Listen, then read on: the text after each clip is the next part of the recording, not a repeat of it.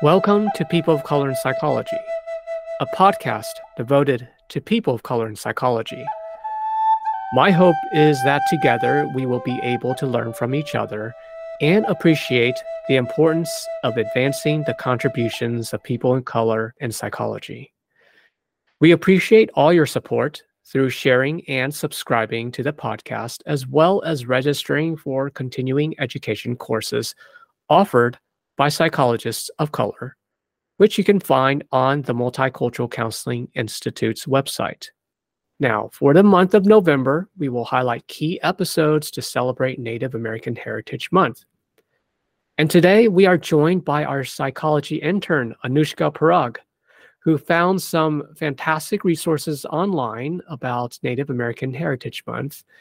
Anushka, welcome to the podcast. And can you tell us when and how did the Native American Heritage Month come to be? Thank you for having me. Well, the history of the creation of Native American Heritage Month can be traced back all the way to the early 1900s.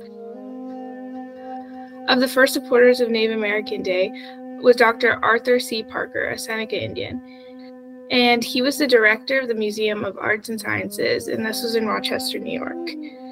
Dr. Parker actually persuaded the Boy Scouts of America to set aside a day for the first Americans. In 1915, the Annual Congress of the American Indians Association actually held a meeting in Lawrence, Kansas, to approve a plan concerning American Indian Day. It wasn't until 1916 that the state of New York actually became the first state to declare an American Indian Day. So it started out at the local and then the state level. Pretty much. And in the following decades, other states followed suit. And in 1976, President Gerald Ford was the one who proclaimed October 10th through 16th as Native American Awareness Week. And then in 1986, Congress passed a joint resolution designating November 23rd through 30th as American Indian Week. This practice continued in the following years, with Congress declaring 1 week during autumn months as Native American Indian Heritage Week. It wasn't until 1990 that President George H.W. Bush signed into law a joint resolution designating the month of November as American Indian Heritage Month. This resolution basically stated that the month would be time to celebrate the rich and diverse cultures, traditions, and histories to acknowledge the important contributions of Native American people. Wow. Well, thanks for sharing that bit of history. Now, because our podcast is People of Color in Psychology, is specifically for this series, what did you find in terms of Native American psychologists? Well, I thought it was really important to acknowledge a few of the most important Native American psychologists who've made great strides in their field and who helped pave the way for others. The first of which is Dr. Marigold Linton. She was the first Native American in the U.S. to earn a doctorate in psychology.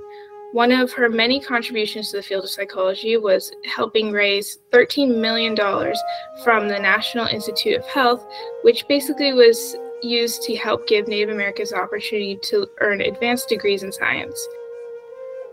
Dr. Linton also is a founding member of both the Society of Advancement of Chicanos and Native Americans in Science and the National Indian Education Association. The next person I wanted to talk about was Dr. Arthur L. McDonald, who was the first male Native American to earn a doctorate in psychology in 1966. Dr. McDonald went on to establish the InPsych program to help recruit American Indian and Alaska Native undergraduates in the field of psychology. And according to the APA website, Dr. McDonald in 2000 was awarded the first presidential citation from APA for his lifetime of work in psychology and for the undeserved people throughout the nation. Next, we have Dr. Logan Wright of the Osage Nation. He is referenced as the father of pediatric psychology and is the first American Indian to serve as president of the APA. Dr. Wright actually helped to found the Society of Pediatric Psychology and became its first president in 1969. Wow. Well, these Native American psychologists have done some amazing things for our field.